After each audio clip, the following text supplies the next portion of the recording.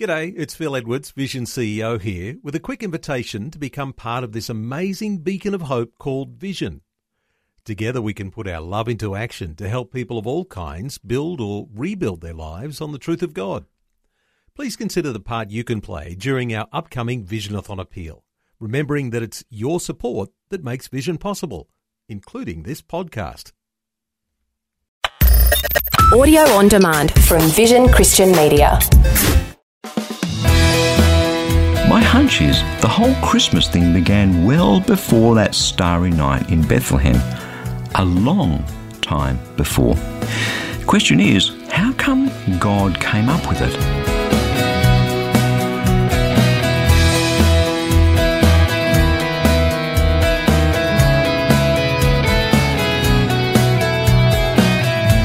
Hi, I'm Bernie Diamond, and thank you so much for joining me again on Christianity Works. Today we're going to open the Word of God to discover the heart behind Christmas, the shepherd heart of God. Amazing. And please do stay tuned, because in just a few minutes I'll be telling you about my latest life application booklet. It's called The Shepherd Heart of God, and I'd love to send you a free copy to help you experience firsthand the enormity of God's love for you.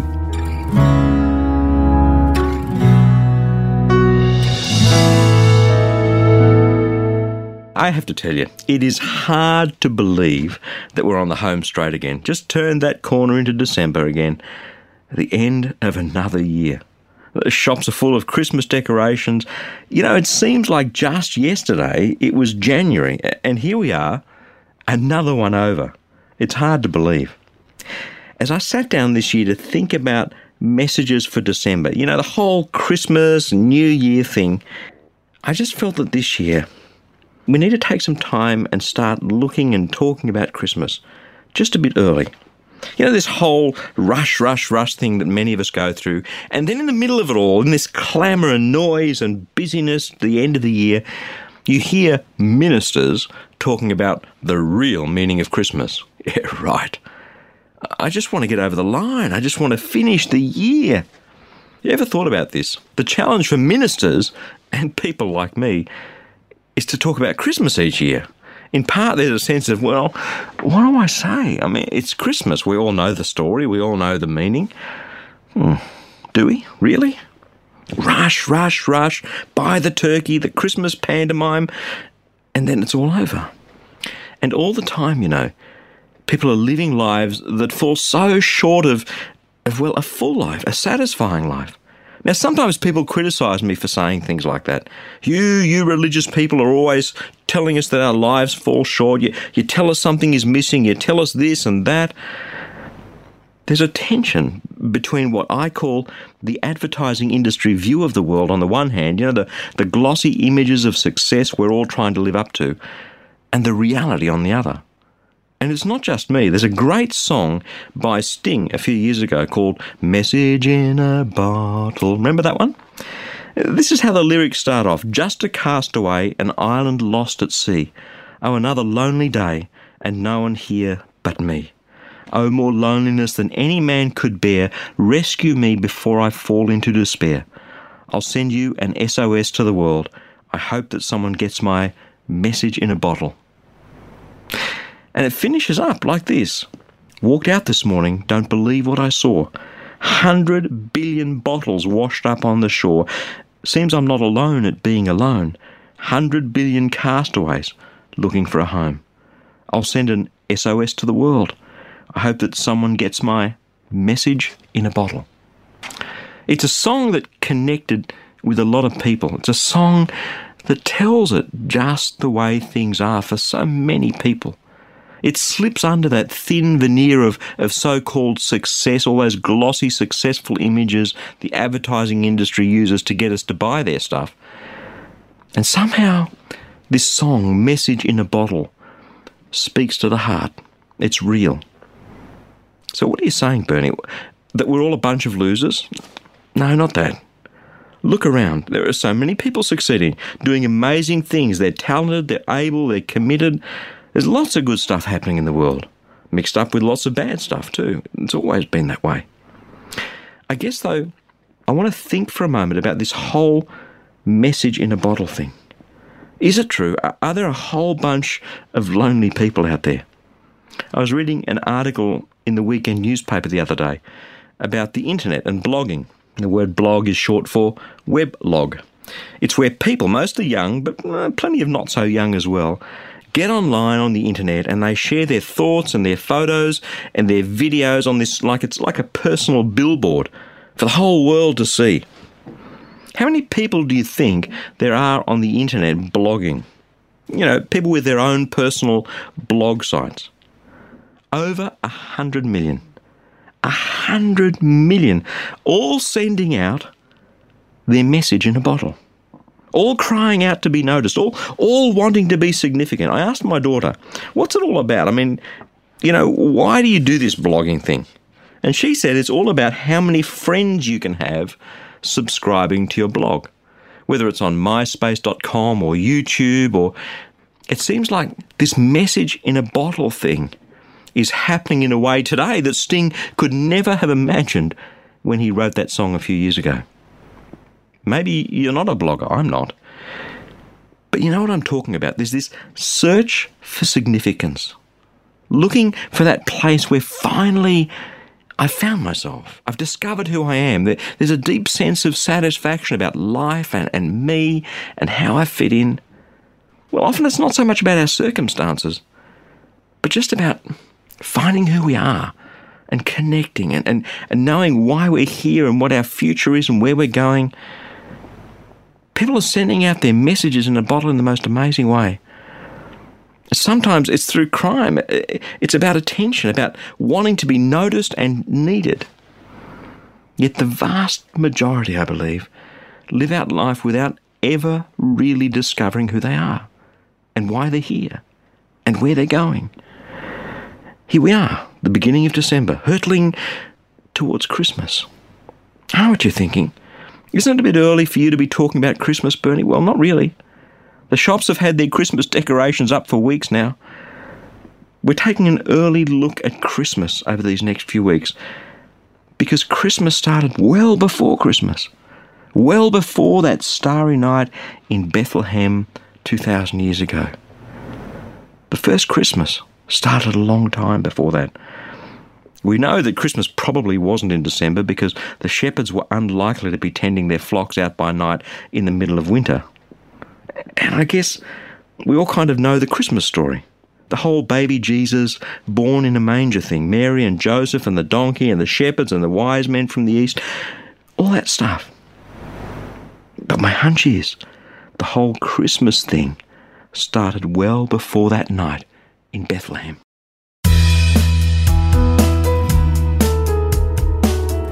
I'm Bernie Diamond, and you're listening to Christianity Works. The love that God has for you, whatever you have going on in your life at the moment, however challenging things may be, is something that words can't describe.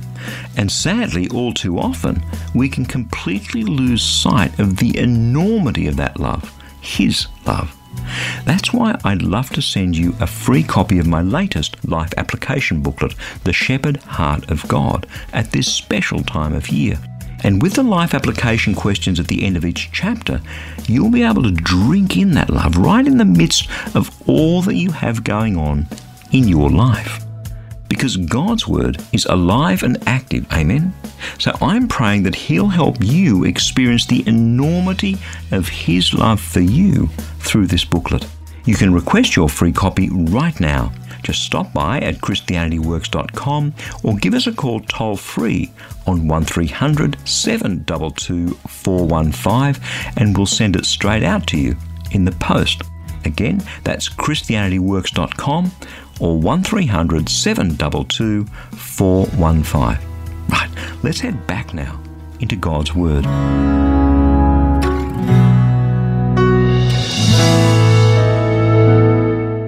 I was saying before the break that the whole Christmas thing started well before that night in Bethlehem. In fact, we know it did. If you look through the Old Testament, if you've got a Bible, grab it because we're going to go there in a minute. The old Hebrew Scriptures, 39 books written by different people over many centuries before Jesus was born. And the Old Testament contains a whole bunch of predictions or prophecies about Jesus. Some are very, very specific, like he would be born in Bethlehem, born of a virgin, of the tribe of Judah, the house of David. Well over 100, and that's a conservative estimate. It predicted how he would die. It predicted there would be soldiers gambling away his clothes, all sorts of things that Jesus would have found pretty hard to arrange for himself, unless, of course, he was who he says he was. Kind of a weird thing. What was God up to? Why these predictions throughout the Old Testament about Jesus, the Son of God?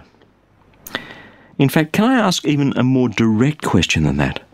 Why Jesus at all? I mean, why send Jesus, his only son, to become a man and ultimately to die for you and me? Why not just forgive us and be done with it? I mean, I'm sorry to sound cynical, but why the theatrics? This is how I used to think. Not bad questions, really. One of these places in the Old Testament that points forward to Jesus and shows us the shepherd heart of God happens in the book of Ezekiel, chapter 34. If you've got a Bible, open it up. Let's go to Ezekiel chapter 34 and verse 11. This is what it says.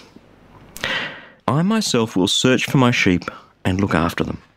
As a shepherd looks after his scattered flock when he is with them, so I will look after my sheep. I will rescue them from all the places where they were scattered on a day of clouds and darkness. And again in verse 16, I will search for the lost and bring back the strays. I will bind up the injured and strengthen the weak, but the sleek and the strong I will destroy. I will shepherd my flock with justice. See, there's this sense of the heart of a shepherd. And you see it right through the Old Testament, over and over again, God talking about his shepherd heart, his heart to be in our midst. What if God saw all our bottles lying on that beach, like we heard in that song, the lyrics from Message in a Bottle? What if he heard the cry of our hearts? What if God always knew that the only way to still our hearts and satisfy our souls was for us to know him? What if Jesus is God's message in a bottle to us, to you and me? For me, the constant theme of the Bible from beginning to end is God's heart to be in our midst. You see it over and over and over again. Remember the Exodus when God heard the cry of his people who were oppressed in Egypt as slaves, and he sends Moses to Pharaoh to tell Pharaoh, let my people go. And so eventually they flee and God protects them and they pass through the Red Sea, and then they spend 40 years in the wilderness.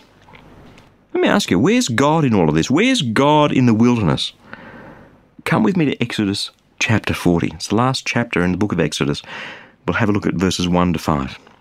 It says this, Then the Lord said to Moses, set up the tabernacle or the tent of the meeting place on the first day of the first month.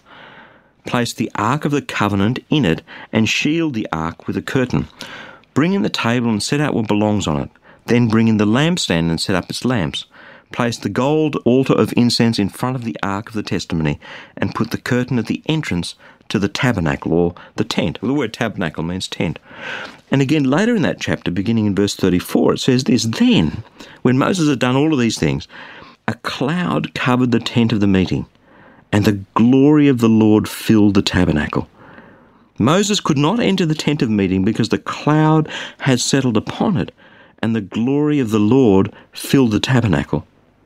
In all the travels of the Israelites, whenever the cloud lifted from above the tabernacle, they would set out. But if the cloud did not lift, they did not set out until the day that it lifted. So the cloud of the Lord was over the tabernacle by day, and fire was in the cloud by night, in the sight of all the house of Israel during all their travels. See, all the other gods that the different nations worshipped were up on hills. They lived in temples. That's why the Old Testament talks about and condemns the high places, because people had to go to those tin pot little gods and idols up on the temples on hills and worship them. The people went to the gods. But the real God, the God of Israel, God wanted to be in the midst of his people. This notion was so radically different. I mean, we weren't there, and so it's harder for us to appreciate how radically different God's approach is. And he was the only God that was like this.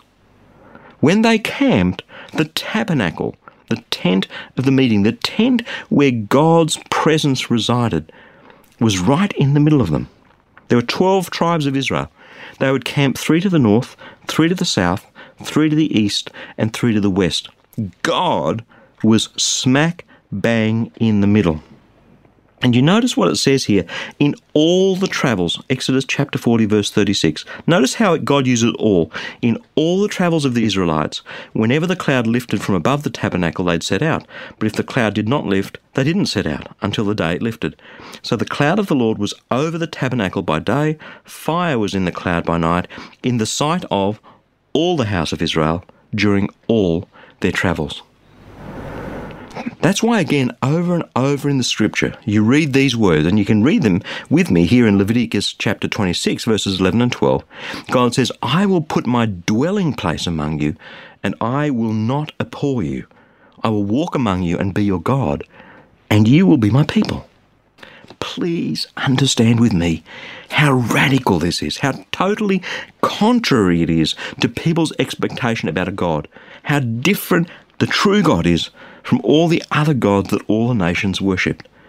Their concept was by and large of appeasing the gods so they wouldn't be punished. Here, the God of Israel says, I'm a God of relationship.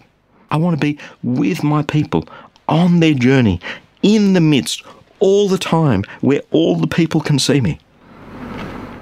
And then the whole of the rest of the story of the Old Testament is about Israel's struggle with God. That word Israel literally means he struggles with God. Over and over again, God sent his prophets to call the people back to him. And over again, Israel rejects God and suffers the consequences. And for me, the whole of the Old Testament is kind of screaming out, it ain't working. We can't hold up our end of this bargain. We need a different approach. And so it was.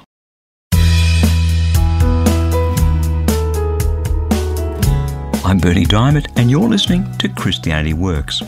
Just as we take this short break, I'd like to remind you that if you have a prayer need, we would absolutely love to pray for you, because the only sort of prayer that the Bible teaches about is the sort that has powerful results.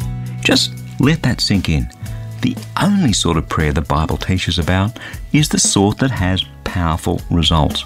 So if you'd like us to pray with you, in fact, if you'd like our whole prayer community to pray with you, stop by online at powerfulprayer.org to share your prayer request. It's completely confidential. Your name won't be displayed. And in fact, while you're there, perhaps you could also pray for 1 or 2 others and leave them a word or 2 of encouragement. You can be such a mighty blessing to so many others by supporting them in this way. The Bible says that the prayer of the righteous is powerful and effective. So please, let us pray for you and with you, and let's just see what God does, how he intervenes, how he chooses to bless you. That web address again is powerfulprayer.org. All right, let's head back into God's Word to see what else he has for us today.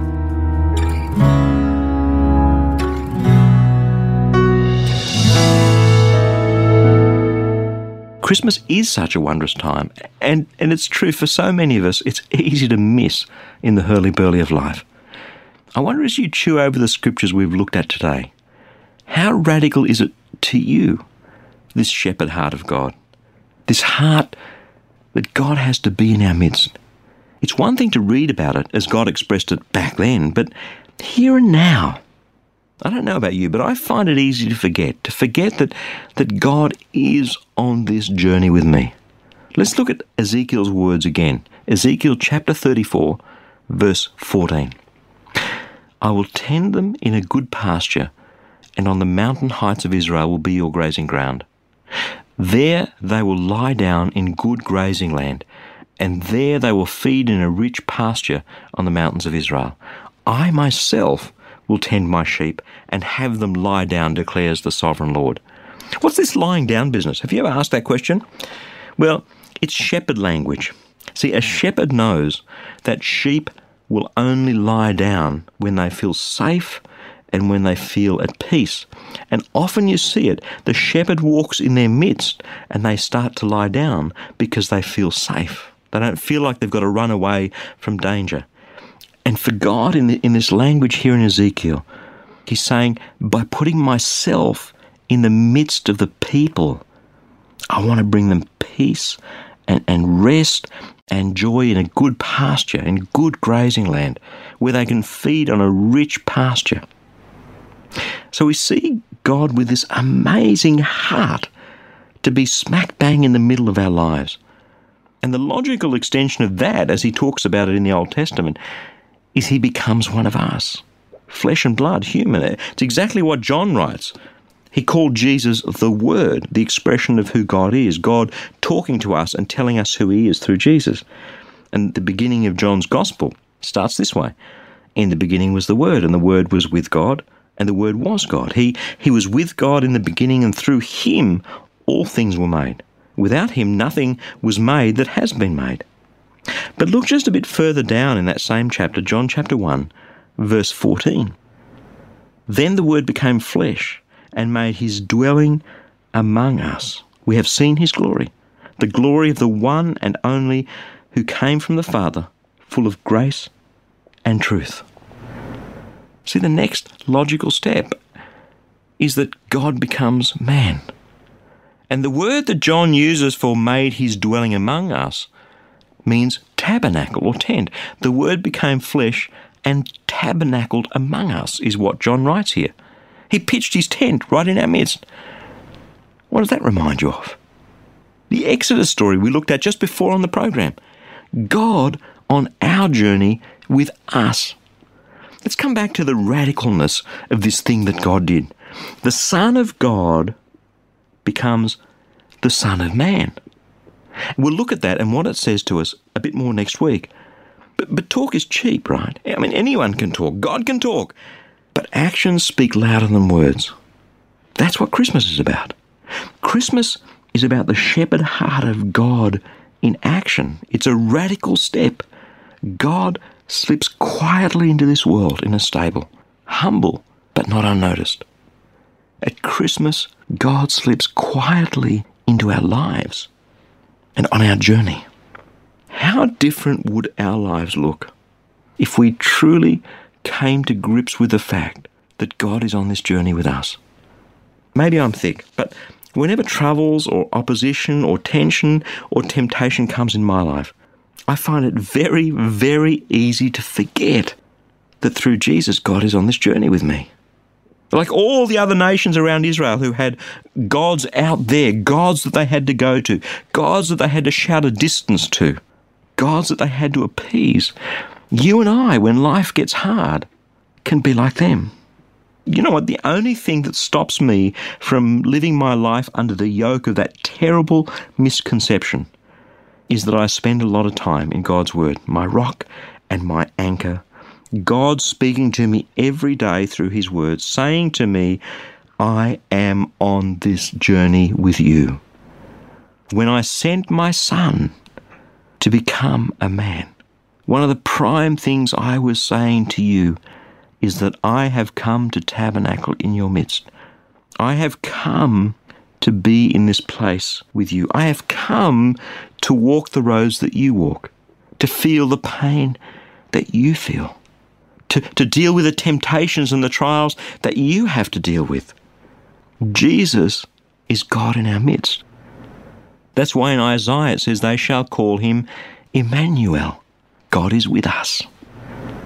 And as Jesus walks with us and we walk with him and we build that relationship, his heart is for us to lie down in good pasture, to have peace.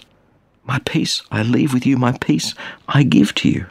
I know how you feel, not just because I'm God, but because I've walked the road ahead of you. I've dealt with all the things you have to deal with. I don't know about you, I wasn't born in a stable, but my Saviour was. I didn't have to flee King Herod as he tried to kill me, but my Saviour did. Come on, how different would our lives be if we lived them in the certain knowledge that this radical God took this radical step at Christmas. He stepped out of the comfort of heaven onto the dusty roads of Israel to walk them ahead of me, to be my God, to be with me on my journey, to be with us in our midst.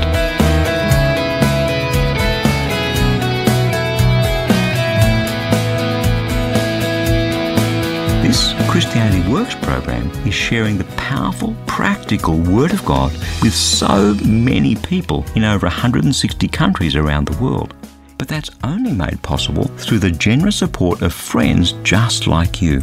Each dollar that you give today will grow to reach nearly 3,000 people with a gospel message. Incredible! That means that a gift today of just $35 can touch over 100,000 people with the good news of Jesus Christ. So let me encourage you to give a generous tax-deductible gift of support to Christianity Works today. Securely online at christianityworks.com or by calling 1300 722 415. And when you do get in touch, two things. Firstly, don't forget to request your free copy of that life application booklet that I've been telling you about. It's only available for a limited time, so don't miss out. Secondly, we would love to pray for you. Absolutely. Just click on the powerful prayer tile at the bottom of the homepage. Again, that's all at christianityworks.com or give us a call toll free on 1300 722 415. Hey, thank you so much for your support and for joining me today. I'm Bernie Diamond. I'll catch you again same time next week with another message of God's love, God's grace, and God's power for each one of us in Jesus Christ.